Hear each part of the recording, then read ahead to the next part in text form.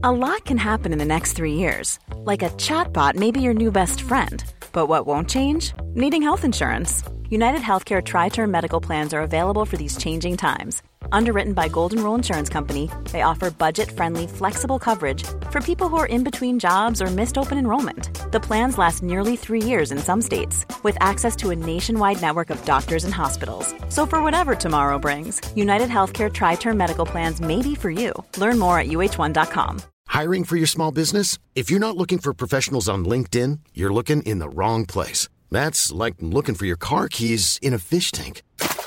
LinkedIn helps you hire professionals you can't find anywhere else, even those who aren't actively searching for a new job but might be open to the perfect role. In a given month, over 70% of LinkedIn users don't even visit other leading job sites. So start looking in the right place. With LinkedIn, you can hire professionals like a professional. Post your free job on linkedin.com/people today.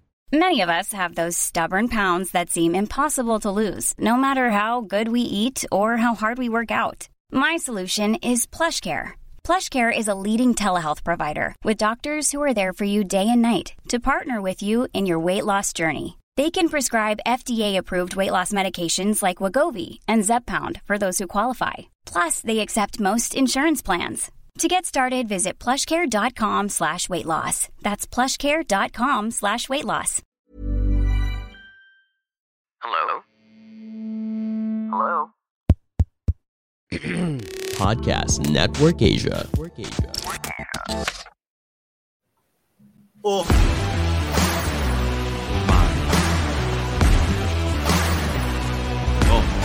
Live na. Walang intro.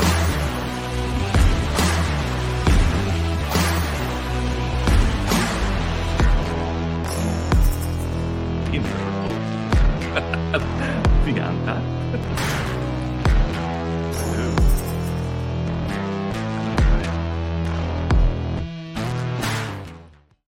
Ayan na ang ating tunay na Rider of the Week. The one, the only, si Jeffrey Ylagan ng Ylagan Customs. What's up? What's up mga katunay? Magandang gabi po. Kabado. Ayan. Kabado? Sikat na sikat ka eh. Ba't ka kinakabahan? Oo, sanay na sanay ka naman eh. Hindi ko nararamdaman yun. May guest pa na na Russian, Mark Kowalski. Russian. Alright, so yun, I was saying earlier, matagal ko nang kilala si Pong. And actually, there's so many things that I don't know about Pong. No? So, alam ko magaling na builder to. Alam ko ganda ng imagination. And alam ko, may nang bubuli sa kanya. Dalawa yung nang bubuli sa kanya. Pero hindi natin babanggitin. Talaga, masama yung ugali ng mga yon. But, yung hindi ko alam. Si Miguel yung isa. Hindi natin sasabihin yung pangalan ng isa pa. So, gusto ko malaman, Pong, paano ka nag-umpisa magmumotor? Ba't mo naisip magmotor? Nag-start lang yan yung sa Mayhem Chopper in 2011. Nayaya lang ako ni Romney Villanueva. Sabi niya kung gusto ko daw magtrabaho sa kanya. Pero nung panahon na yun, fourth year high school pa lang, nagmumotor na ako sa Mindoro. Pero hindi ko mo yun. Ayun, fourth year high school ako, yun yung pamasok ko sa school. Yung C70 ni Jerome Enriquez. Uy, C70. Pamasok ko yun, nalaglag pa ako sa kanal kasi di ako marunong magmotor dati. Dapat bike of the century yan C70. Doon ako una natuto. Tapos barako na yung sumunod, yung may clutch na. Sa last show natin, how to ride tall bikes from cute people. So, yung height mo, you're not tall, right? So, even 5'2". The C70, sakto ba sa'yo yung C70 o medyo mataas na? Tiptoe. Tiptoe ka sa C70? Tiptoe sa C70. Wow. Mataas yung upuan nun eh. Tiptoe yun, pero doon nakaupo yun sa may yung leg shield. Yung plastic. Okay, so sa C70, and then mas mataas pa yung barako. Ano? Mas mataas pa yung barako sa C70, di ba? Hindi, parang parehas lang. Malita ako ng panahon na yun eh. Parang wala pa akong 5 nun. Ang late ko lang. Kaya nung mabot ako ng 5-2, masaya na ako kasi nakakaabot na ako. You know, what I love about Pong is, grabe, sobrang positive yung humor niya. Kahit may nang bubuli sa kanya, inaalas ka siya, palaging nakangiti, never napipikon. Iba yung energy mo, Pong. So as in, anytime we hang out, always good vibes, man. So I'm super happy that you're on the show. Mindoro ka, and then Barako. College ka na ba noon? High school pa rin? 4th year.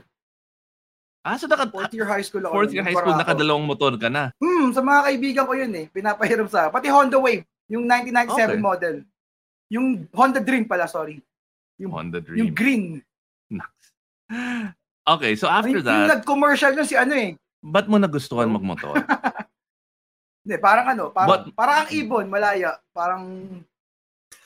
Freedom. Masaya. Tama. Hindi ma-explain. Oo. No, hindi ko ma-explain Walang explanation. Okay, so hindi ko siya kaya explain kung gaano kasarap. Di ba tayo may show?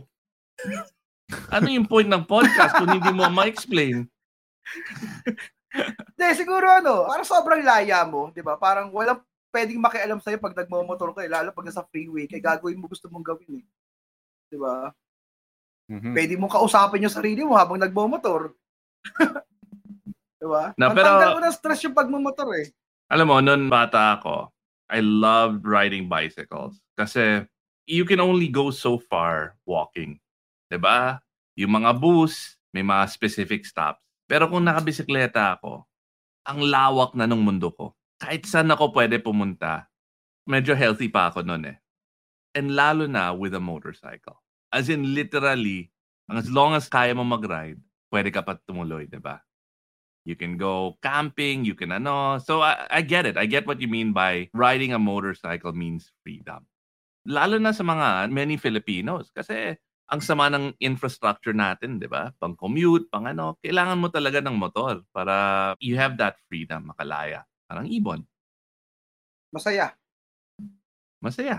All right. So that's what got you into motorcycles. What else do you love about riding? Diba? Iyak na yan.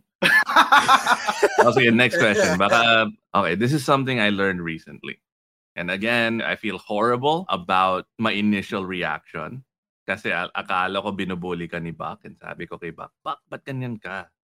Pero sabi ni Buck na PWD ka. And it explained a lot kasi may mga builds ka, and we'll show the builds later during Jolly's segment. Not only you're smaller, but you're also a PWD. Di ba mas mahirap magmotor? Challenging yun. Hindi, challenge nga sa akin yun Para, proof ko yun na kaya ko rin, kahit PWD ako. Di ba? Parang, kaya ko din. Kaya din ng ibang PWD. Di ba? Kaya ko nga Ibig sabihin, kaya din ng iba. That's diba? Inspirational.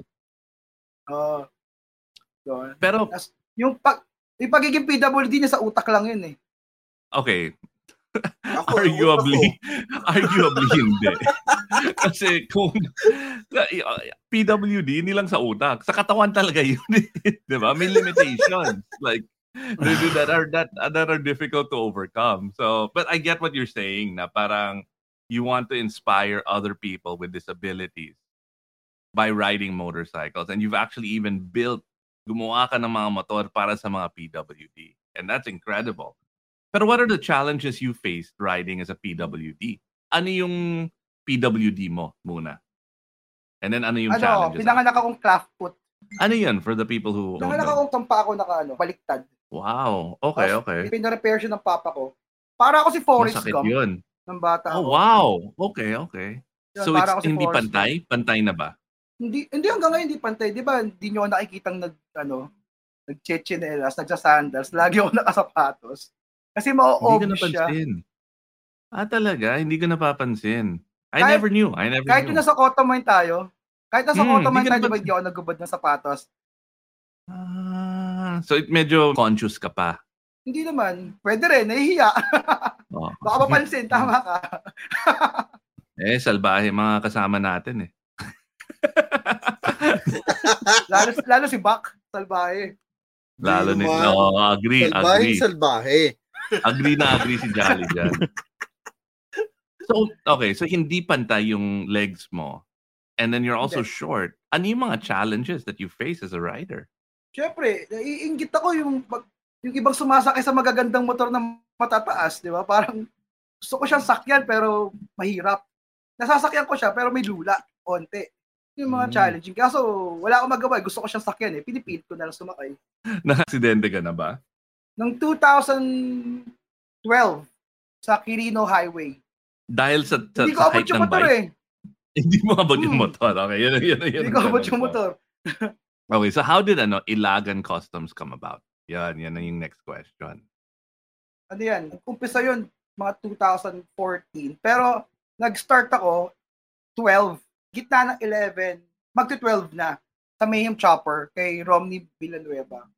Na-invite ako sa shop niya. Sabi niya, kung gusto ko daw, subukan. Ako, dati gunsmith eh. So, gumagawa kami ng airgun eh. May background talaga ako na fabrication. May tanong yung kaibigan natin si Honorio. Paano mo na-overcome yung challenge as a PWD rider? Yung mga nanglalait, di mo kaya yan, hanggang ganyan ka lang, sila yung ginawa kong pagkain. So yung challenges, ginawa mo motivation. Ginawa ko siya motivation. Ginawa ko silang pagkain. So that's what you mean when you say PWD is a mindset. It challenges you to overcome. No, galing. Okay, sorry, going back to Ylagan.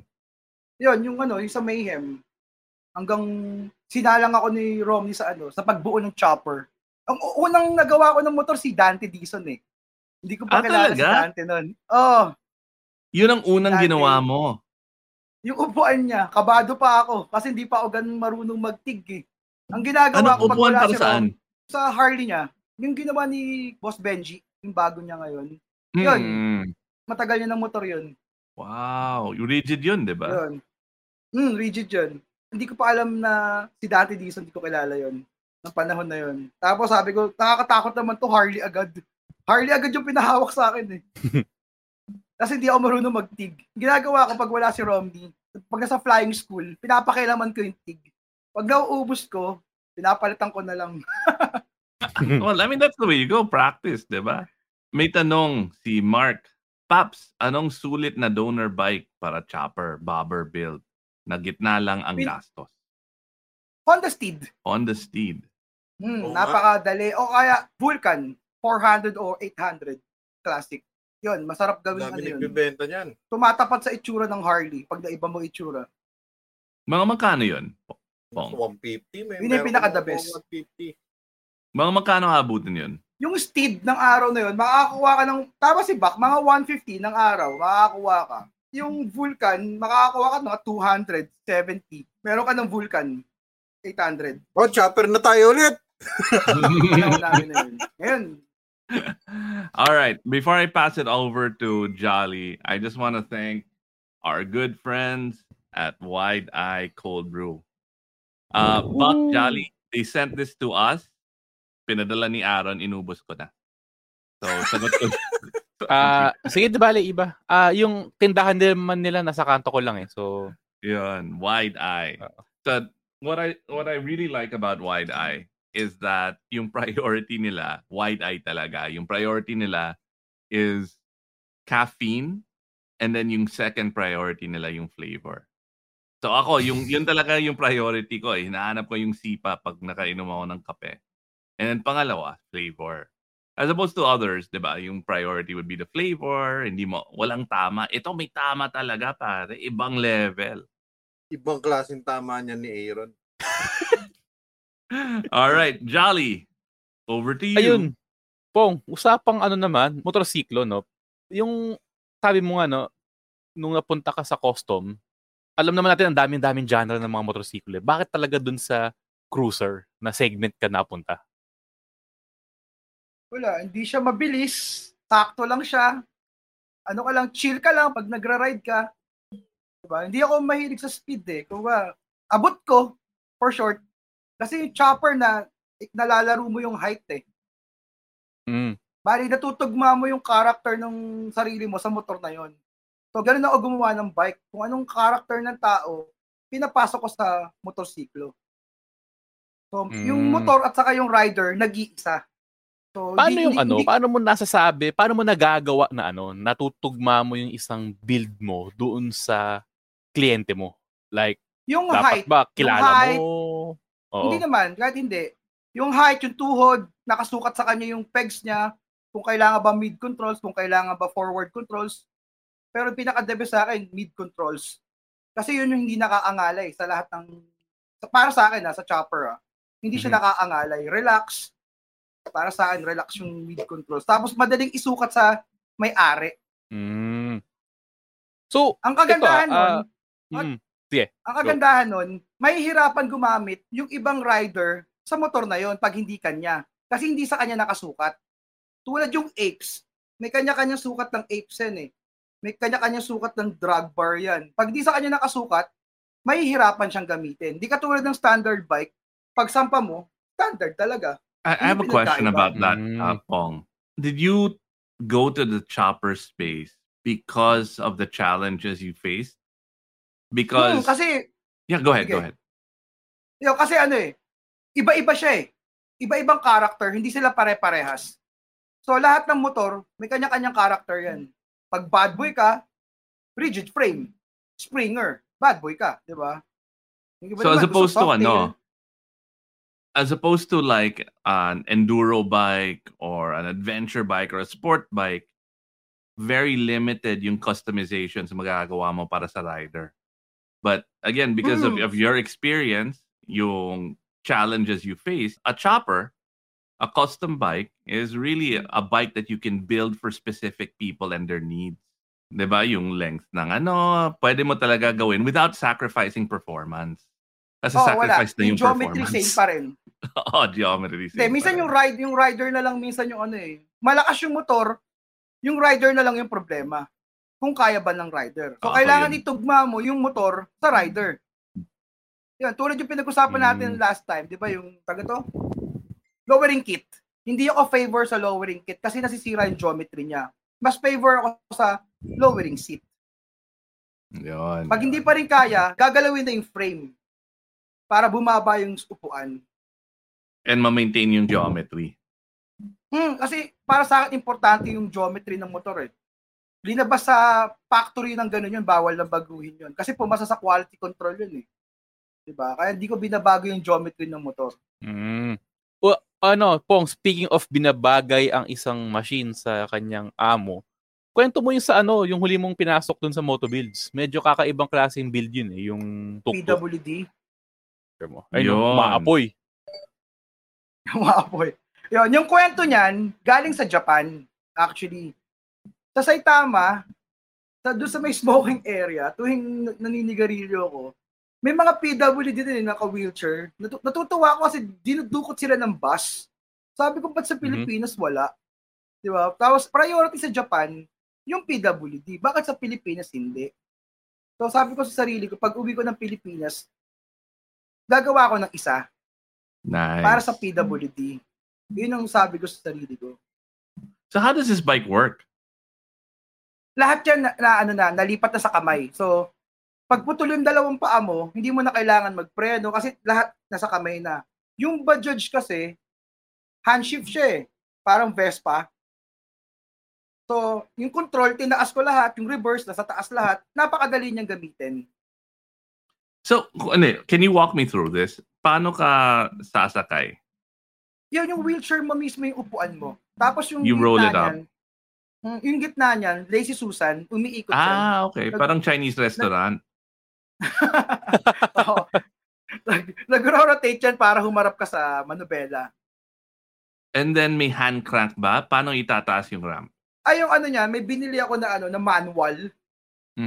Na ang tawag nito? Parang ratchet. Na winch. Yung winch. Yun yung ginamit ko. Una dapat hydraulic. Kaya naman. Kaso, sabi ko, baka hindi kaya ng mga PWD kasi mahal yung hydraulic So sabi ko, ima-manual ko na lang. Para pag nasira, madaling reparin. Sabi ni Henorio, kailangan ko yan. Sabi ni Henorio, kailangan daw ng tito niya. Magkano daw? Nasa mga magkano umabot yung ganyan? Magkano inabot, Pong? Yan. Siguro aabot ng mga mga halos 380, mga ganun. 380. 380. Pasok Tapos, mga Pong, di ba 400. itong Kasi hinati sa gitna yan eh. Itong Bajaj, may pasahero pa to besides yung PWD na driver? May kasya 2 tao sa likod. So ano to, bale? So, Hindi lang to yung personal transportation nung PWD. Pwede rin siya like maghatid, magkarga. Yung bala ko talaga, bigyan ng pagkakataon yung mga PWD kasi nagbabayad din naman sila ng buwis, di ba? So, pwede rin gamitin nila yung kalsadang ginagamit natin. Kuwari, isang komunidad, kuwari Makati, doon lang sila sa inside ng Makati, paikot-ikot. Pwede silang food panda, pwede silang food grab, di ba? Nasa loob lang sila ng facility. So, safe sila sa loob. Yun yung nasa utak ko noon na pwede silang magkaroon ng trabaho ulit. Gawa sa sasakyan na to. Kasi safe sila rito eh. Naka-cage eh. Hindi sila ma-accidente rito. Hindi katulad yung tricycle, nirarampa sa sidecar, tapos walang tao sa upuan, di ba? Nasa loob siya ng isang kamay lang gumagana. So, delikado yun. Ito, safe to, naka-cage ka sa loob. Okay ah. So, anong kwento nito, Pong? May bala ka ba i-mass produce ito or sana kung makikita ng mga private sector, 'di ba? Sana kasi okay siya eh para sa akin eh. Nakakatulong to. Nararamdaman ko. Hindi pa ganoon kaganda yung pagkaka-research and developing ko, pero tingin ko may improve ko pa to lalo. The fact that you invested time, you invested money in creating something like this so that people will be inspired is already part of the battle. Malaking bagay na yan, Pong. Like, how long did it take you to make this? Kasagsagan ng pandemic yan. Actually, donor bike ni Jude Camus ng Bajaj. Okay. So yung Bajaj helped out. Nag-partner kayo. Ni Jude, ng time na yon. So, malaki rin yung binago dyan. Malaki rin yung ginastos sa Bajaj na yan. Hinati sa gitna yan eh. Tinanggal yung gitna niyan eh para mawala yung upuan sa gitna eh. Tapos nag-set up ng bagong frame sa loob. Yun, sabi ni Robert Javier, salute bro Jeff. Iba. Ikaw lang may pangarap, sa tao may kapansanan. May God help you, bro. Yan. Ito naman, ibang build naman ni Pong. Una ko to nakita dun sa sa Chendisitas. Sikat daw to eh. Ito yung ano bang steampunk? Ano bang tawag mo dito, Pong? Parang streamliner siya eh. Diba? Nung 2017 16. Aldous, Chendisitas. Yan. Magkalaban kami ni Noel Malfori ng panahon na yon. So, alam ko si Noel titira ng chopper.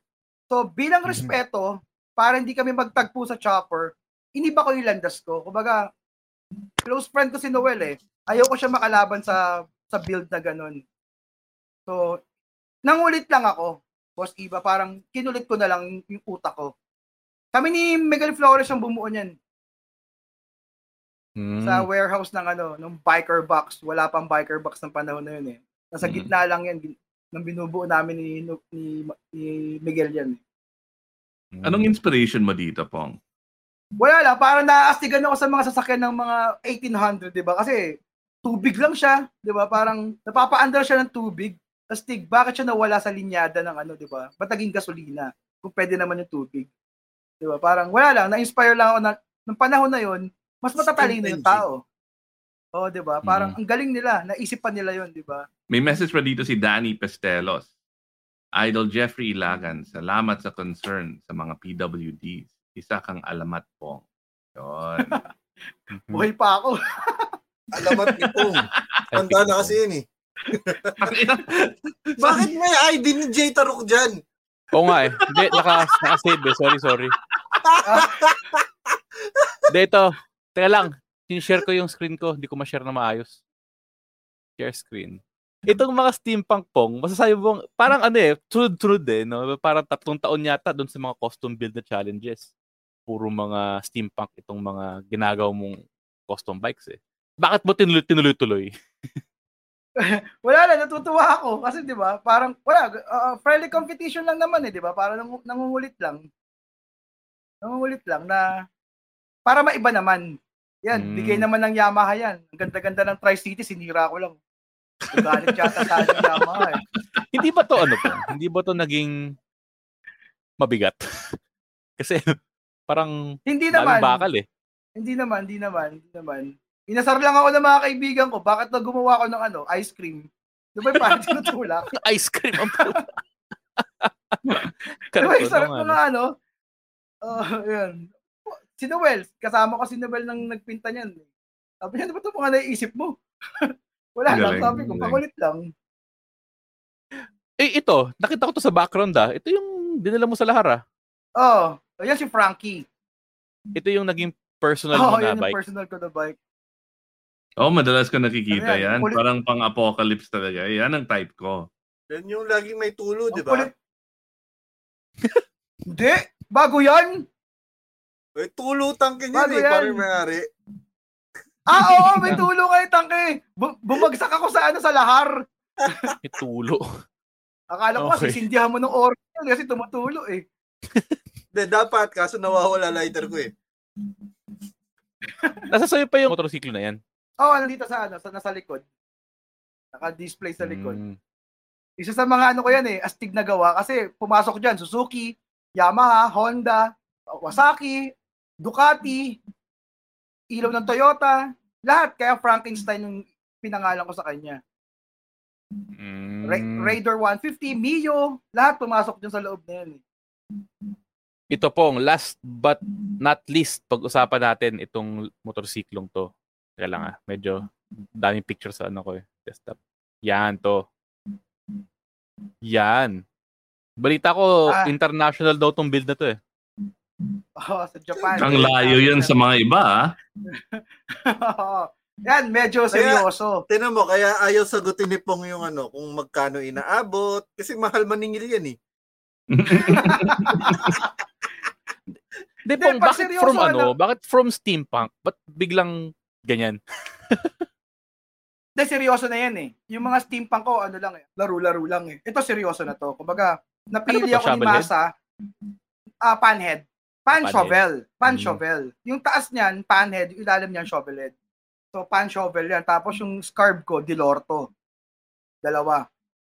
Tapos naka-air suspension yan. Tapos, the rest, frame, fork, lahat yan gawa na from scratch. Wow.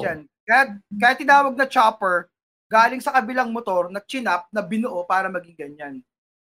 Yung tangke ko na yan, 3 tangke yan eh. 2 Harley, isang SR400. So, 3 tangke yung pumasok sa gitna na yan.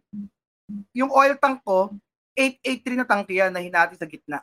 Naka-air suspension ako na Spider. Nakatago sa loob. So, pwede siya kargahan ng hangin. Kung gusto mong, anong taas yung gusto mo, gumagalaw yan. Sabi mo, di ba Pong, lahat ng custom bikes, dapat para sa'yo, di ba, nakasukat yan para sa isang specific na tao. Sino nakasukat dito? Ako, nakasukat sa akin yan.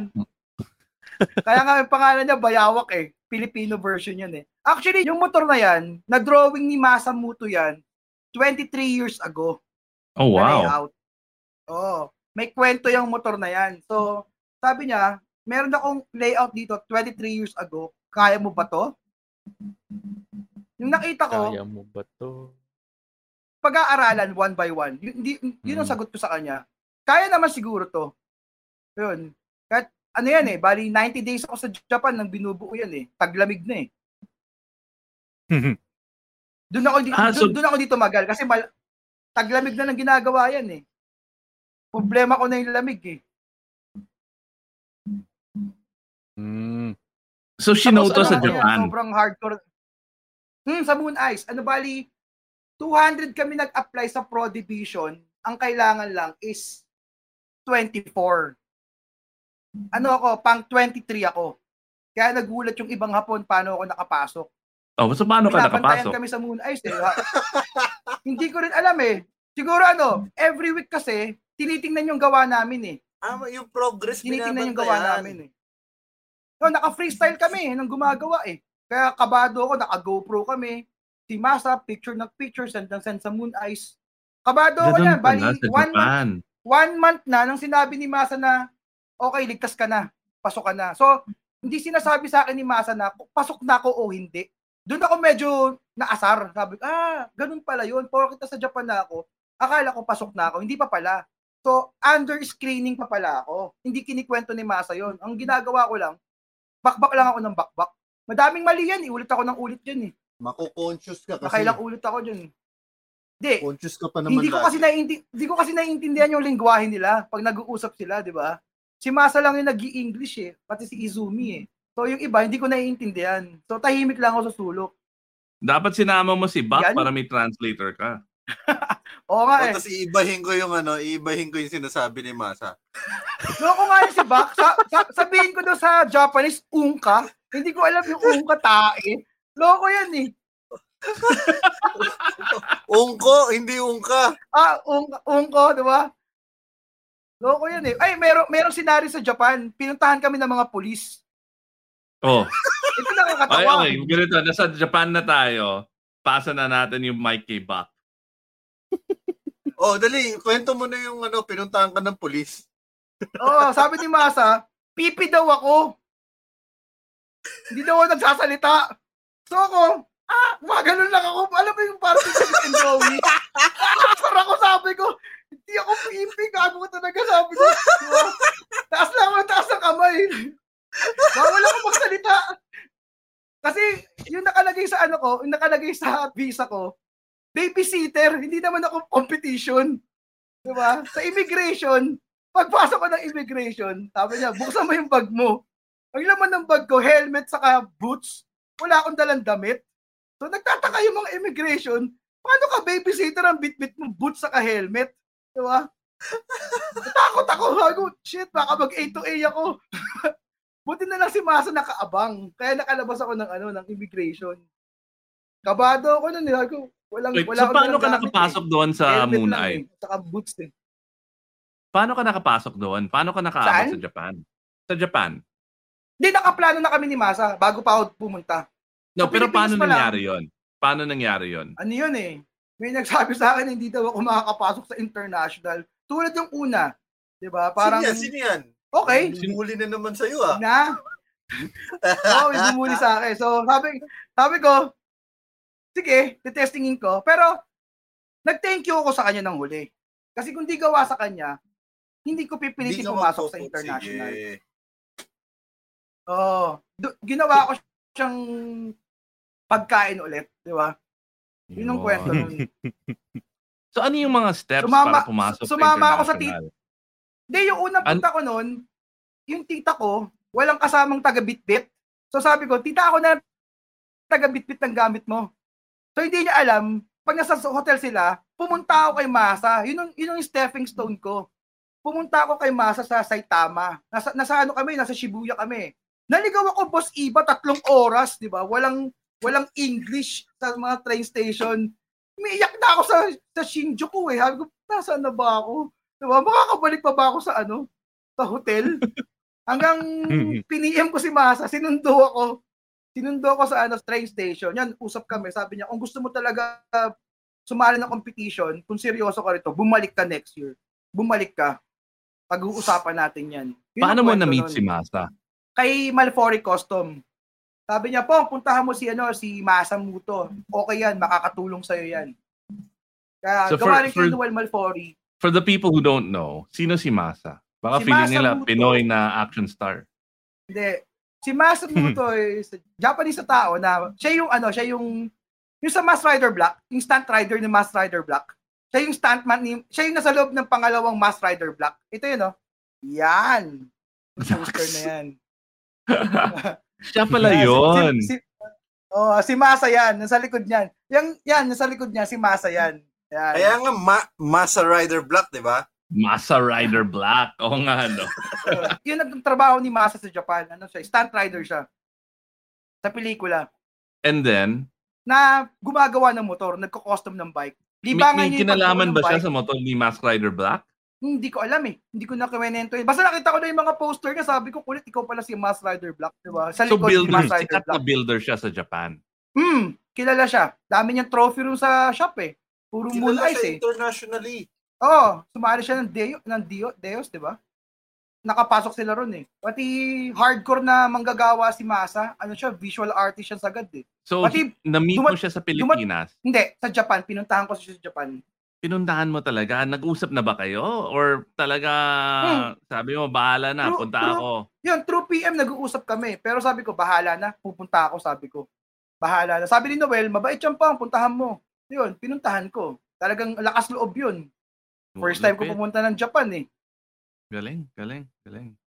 Kinakausap ko pa nga yung aso sa train station eh. Okay, so you met Masa. Ano nangyari? Paano mo siya na-convince na seryoso ka? Yun, sabi ko, handa akong maging utusan. Diba? Isali mo lang ako. Kahit anong utos mo, susundin ko. Diba? Talagang nakiusap ako ng matindi. So, tanggal ang pride. Pwede mo akong paglinisin ng bahay mo. Pwede mo akong paglinisin ng shop araw-araw. Diba? Pwede mo akong gawing alipin. Pasalihin mo lang ako sa Moon Ice. Talagang parang anime na anime. Oh. Hupad ako kung sino si Pong sa Pilipinas pagdating doon. Wala.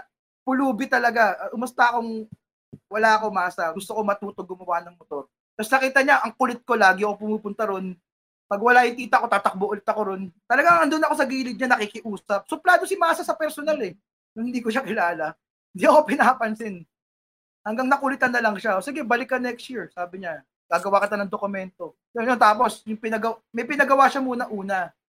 Yun, nagpasiklab ako nun. Yung gawaan nila na 2 days, nagawa ko ng 5 hours. Hindi ko tinantanan yung bakal na yun.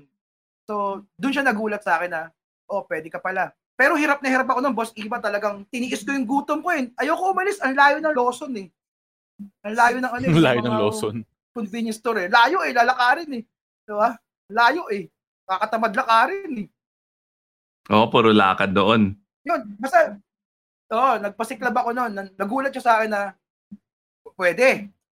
Parang, sige. Nakita niya yung passion at saka yung skill. Mabot ako ng 5:00 na madaling araw yung huling training ko sa kanya eh. Umuwi na siya. Nagpaiwan ako sa shop eh. Talagang hindi ko tinantanan yung bakal na yun eh. Tapos nagalit siya sa akin. Sabi niya, bakit hindi ka umuwi? Mamamatay ka sa lamig dito. Yung kumot ko rin, yung sa aso, tanga na niya po. Ang lamig talaga. Ang lamig eh. Hindi ko kaya eh. Butas-butas yung taas ng factory ni Masa eh. Talaga tinitiis ko yun. Gusto ko talaga matuto. Tapos magaling si Masa mag-advise. Kasi umabot na sa point na gusto ko siya martilyuin sa ulo eh. Yung pahirap na ng pahirap. Yung nagsigawan na kami sa yung nagsigawan na kami sa shop.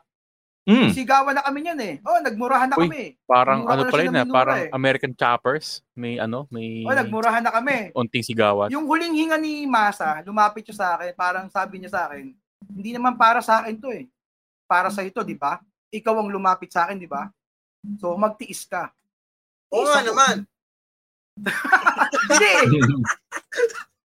1 month and a half na ako. Nawiwirduhan na ako sa pinapagawa sa akin. Eh. Parang, hindi na to kasali Out of the box ito sinabi mo naman, kahit anong gawin, utos niya sa'yo, gawin mo. Hindi, kasi ang problema sa Japan, si Masa kasi, kumakain isang beses isang araw. Hindi ko kaya yun. Dun, man. Pilipino ako, sabi ko, kumakain ako 3 beses isang araw. May merienda pa. May merienda sa umaga, may merienda pa sa gabi. Diba? Si Masa hindi kumakain, tanghalian lang, tapos kinabukasan na ulit. Sabi ko, ano ka? Halimaw ka ba? Isang beses ka lang kumakain. Diba? Hindi ko kaya yung traditional lang hapon. So, ginawa ni Masa, binibili niya ako ng siopaw. Yung malalaking siopaw. Kasi isang siopaw, hindi ko kaya ubusin eh. Yun, pagising sa umaga, may siopaw na ako. Diba? Talagang sinaga ako ni Masa. Sabi kasi ni Masa, matanda na ako. Gawa ng makulit ka, ituturo ko na lahat ng nalalaman ko sa'yo. Tiyagain mo to. Pipigain kita. Pagbalik mo ng Pilipinas, ikaw yung Masa ng Pilipinas. Parang ginanon niya ako. Na piniga talaga ako. Piniga niya ako. Lahat ng tinuturo niyo sa akin, walang hinto yun. Talagang, ang pasok namin, 12 p.m., ang labas namin, 5 a.m. Walang hintuan yun. Sa loob ng 90 days. Sa loob ng 90 days, walang hintuan yun. So, gapang ako sa Japan, tinitraining ako ni Masa. Tapos, nagpadala pa siya ng TIG welder sa aluminum, si Izumi. Tinuruan pa ako mag-TIG ng aluminum. 2 weeks ako tinuturuan mag-TIG. Ang kulit ng tatak ng TIG nila ron Panasonic.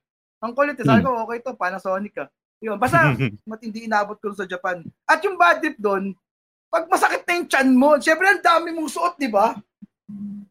Tapos, sa sahig lang, di ba, pag pupupo ka ron, putya, bukas talaga yung pinto eh. Pag parang gusto mo punitin yung damit mo pag CCR ka. Dahil winter. Malamig. Oh. Okay. Maganda sa Japan. Yun ang masasabi ko. Kung gusto nilang mag-training, Japan ang pinaka-the best. Dapat magaling yung mentor mo. Yung matyaga. Sobrang tyaga. Ang tyaga ni Masa. Pagdating sa tyagaan, wala na akong masasabi sa kanya. Para siyang tatay ko. Tiniis ka eh. Tatay ko kasi, tiniis talaga ako. Sobrang tiniis ako ni Masa.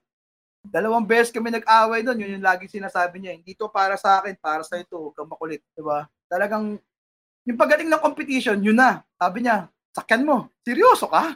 Sakyan mo. Lakyan ko yung motor. Tuwang-tuwa ako eh. Ang saya, hanggang ano yun. Umiyak ako sa banyo, yung nag-23 ako. Iyak ako sa banyo, diba? Parang, habang tayo, umiyak siya. Diba? Butas lang sa sahig yun. Pero so nagbabalance pa yan. Habang umiiyak. Diba? Basta astig yung training sa Japan, yun ang masasabi ko. Pati ang tawag nila sa ang custom sa Japan, ang tawag nila 360. Kung anong itsura ng harap, itsura ng likod. Kung anong itsura ng likod, itsura ng gilid. Para siyang kahon ng sigarilyo. Kahit anong gawin mong tingin, kahon siya. Oo, hindi katulad ng, di ba, ibang gumagawa ng bike, nguso lang napalitan, puwet lang ang napalitan. Sa Moon Ice, bagsak agad yun. Kasi pagpasok ko ng Moon Ice, ang lakas ng tibok ng puso ko eh. Di ba, sabi ko, wow, walang pangit. Lahat maganda. So hindi papasa yung mga Lazada customs? Hindi. Gawa na sa Japan, hanggang maaari, ang signal light, gawa. Kasi yung headlight ko, gawa. Ang taillight ko, gawa. Ang foot pegs namin, gawa. Pinakasting pa namin yung sa kay Kenji sa Japan.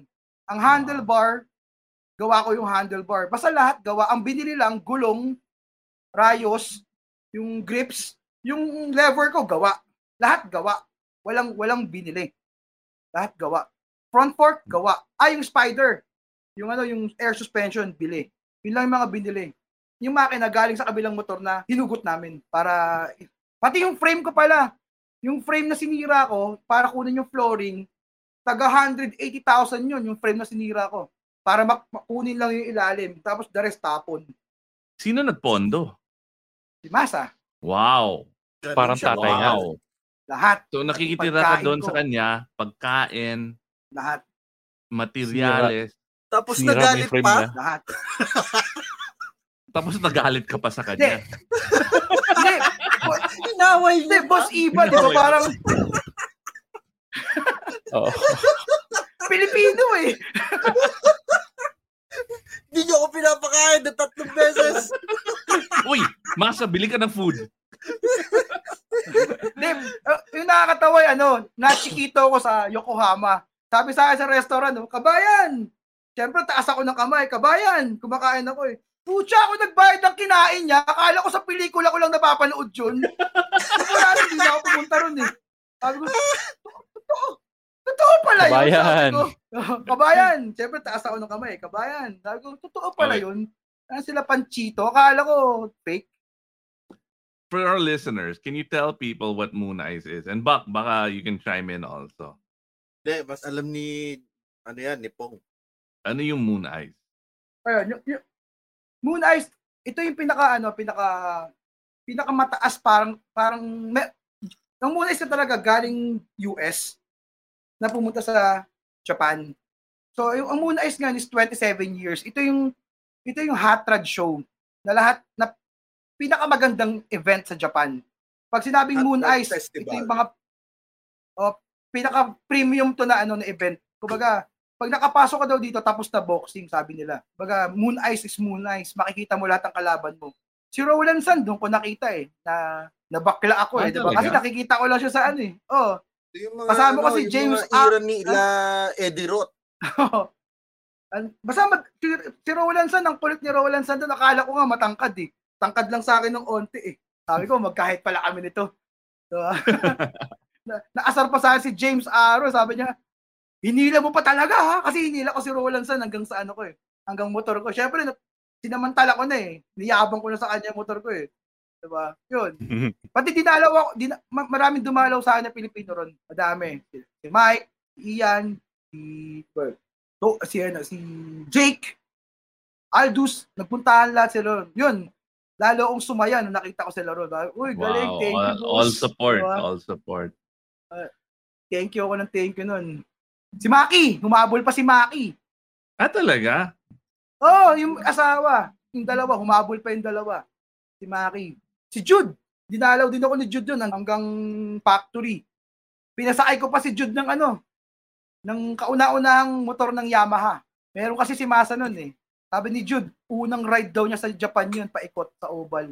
Yan, actually, bucket list ko talaga pumunta sa Moon Eyes na mag-ride doon. Tapos yung premyo sa akin ni Masa, sabi niya, pagtapos ng event, magra-ride ka from Saitama going to Mount Fuji. Yun, kinilig ako nun, hindi na ako makatulog nun. Siyempre, first, bucket list yun eh. Gaano kalayo yun? Pero pagdating sa gitna, mga 4 na oras kalahati pag nag-service road ka. Kasi pag nag-highway ka, mga 2 hours lang eh. Oo. Kaso 5,000 kada isang pasok. Tapos 5,000 ulit pa uwi. So 10,000 wow. yung pesos? toll gate sa Philippine money. Kaya wow. sabi ni Masa, mag-service road na lang tayo, mag-e-enjoy ka pa. Yun, mga 4 na oras kalahati namin kinuha. Service road. Ang tagal. Ganda ng route nun, mga farmland, and kita mo yung Mount Fuji in the distance. Gusto ko talaga gawin yun. Puro puno yung Puro puno. May lake pa, di ba? May mga lake. Uminto pa ako sa Suicide Forest, napagalitan pa ako ni Masa. Sabi niya, wag kang hihinto dito, masama yan. Kasi sabi ko, ito pa rin yung Suicide Forest. Hinto pa ako ron. Sabi niya, wag kang hihinto dyan, dire-diretso lang tayo. Wow. Yun, saya nun. Ang hindi masaya, pag bahubad ko ng helmet, ang tigas na ng ilong ko. Diba, parang mababasag na. Kasi, dahil sa lamig. Tsaka dahil sa lamig. Tapos, anong motor dala mo? Nakakawasaki ako na 250 na scrambler na gawa ni Masa. Kasi sabi niya, hindi ka pwede mag-big bike, baka madulas ka sa yelo sa kurbahan. Dito tayo sa maliit para nakokontrol mo. Kasi sa Gunma, kamonti ko sumemplang eh. Diba? Pag ganun-ganon yun. Sa Gunma. Tapos may poster doon, nakaganon na bear. Doon ako nag-yosi. Sabi ko, ano to? Beware of bear. Buta ka na, alas tayo dito. Diba? May tumadaan doon na bear doon. Snack ka lang sa bear doon, pare. Sabi ko, gano'n kalaki yung bear? Sabi niya, sa ilaki doon ng Sub-Zero na rep. Laki nun, sabi ko, wheel tayo. Grabe, sobrang inspiring yung kwento mo pala, Pong. Sobrang from PWD to riding bikes that are too big for you, to customizing bikes, to make them fit people, to learning and overcoming these challenges and improving your skill, to actually making bikes for PWDs and then representing the Philippines in this freaking Karate Kid type mentorship program na hindi ako tatagal ng 1 linggo. Ikaw, ginawa mo in 90 days. To representing the Philippines in one of the most prestigious motorcycle shows in the world. I mean, kudos, pare. Lupit talaga. Pinatato ko nga siya, Moon Eyes. Pati si Masa, pinatato ko rin. Patingin ulit. Yan. Ito si Masa. Ito si Mr. Yutaka. Diba? Para forever na yan. Idol si Mr. Yutaka, top 100 mechanic ng Japan. So, si Mr. Yutaka, siya nagturo sa akin kung paano magkaroon ng magandang backflow yung pipe. Siya nagturo. Kaya nagtataka iba bakit yung tunog ng motor ko, iba. Kahit walang baffles. So, si Yutaka yon nagturo sa akin na sabi niya, huwag mong kakalimutan to. Mapapakinabangan mo to. Before we go to the last question for the night, may ipipitch kami. May i-share kami special invite just for yung mga Tunay na Rider. Tunay na Rider exclusive event to. Jolly. Jolly, baka you wanna share?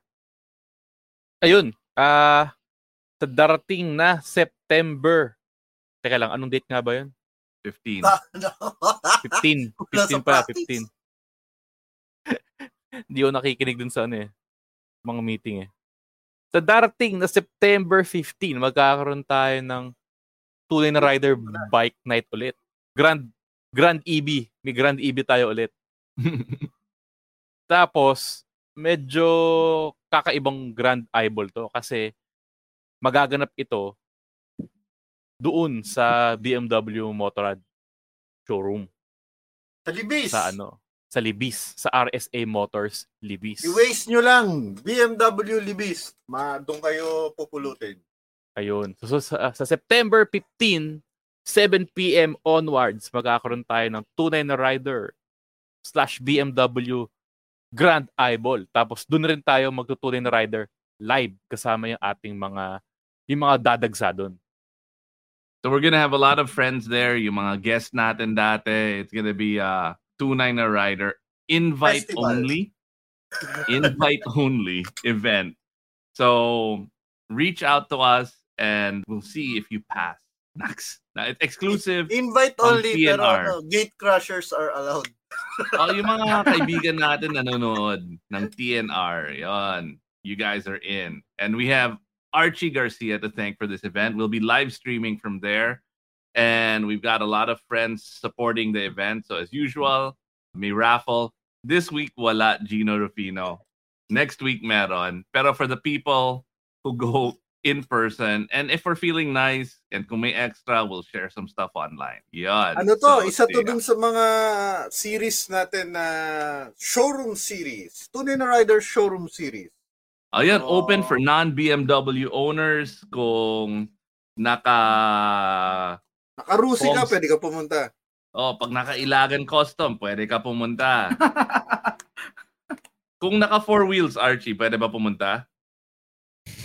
Siyempre, hindi real time may lag yan eh. So, yun. We hope to see you guys there.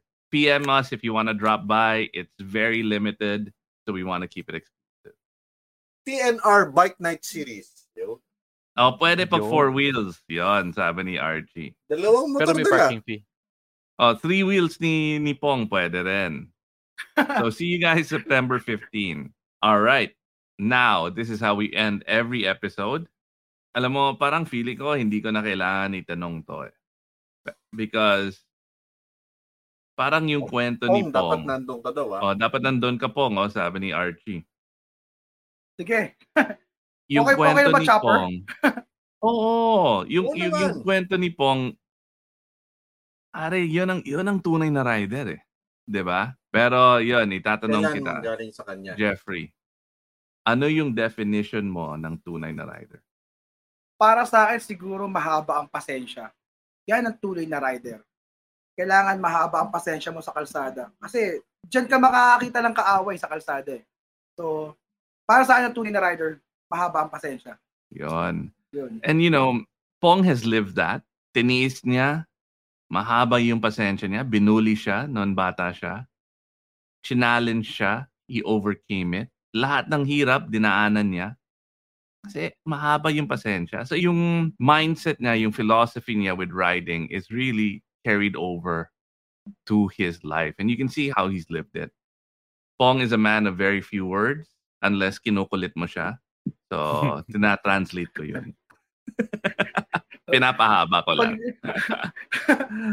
So, yun. You're awesome, Pong. I've always respected your craftsmanship and your skill. But most of all, yung positive energy mo with life. And now I know why. So, thank you for being in our show. Mga katunay, see you on September 15. Yun masaya. Naiisip ko tuloy iniisip ni Iba kanina nung kinikwento kong PWD si Pong. Akala ko gago ka eh. Sabi ko tayo na... Oo. I mean, palaging binubuli si Pong. Di ba? Parang sobra na yan, Bak. Yung mga tao talaga ni Bak eh. But I am the bad person. Ako yung masama. Thank you, Podcast Network Asia, for all the support that we get from you. Kita-kita sa BMW Bike Night next week. Yeah. Thank you, Tunay na Rider.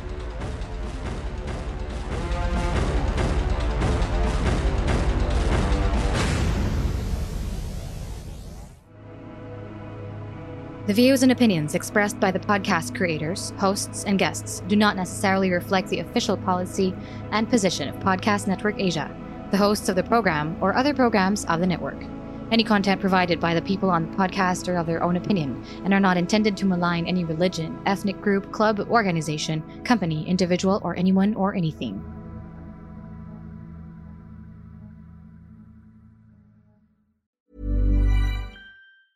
Hey, it's Danny Pellegrino from Everything Iconic. Ready to upgrade your style game without blowing your budget? Check out Quince. They've got all the good stuff, shirts and polos, activewear, and fine leather goods, all at 50 to 80% less than other high-end brands. And the best part? They're all about safe, ethical, and responsible manufacturing.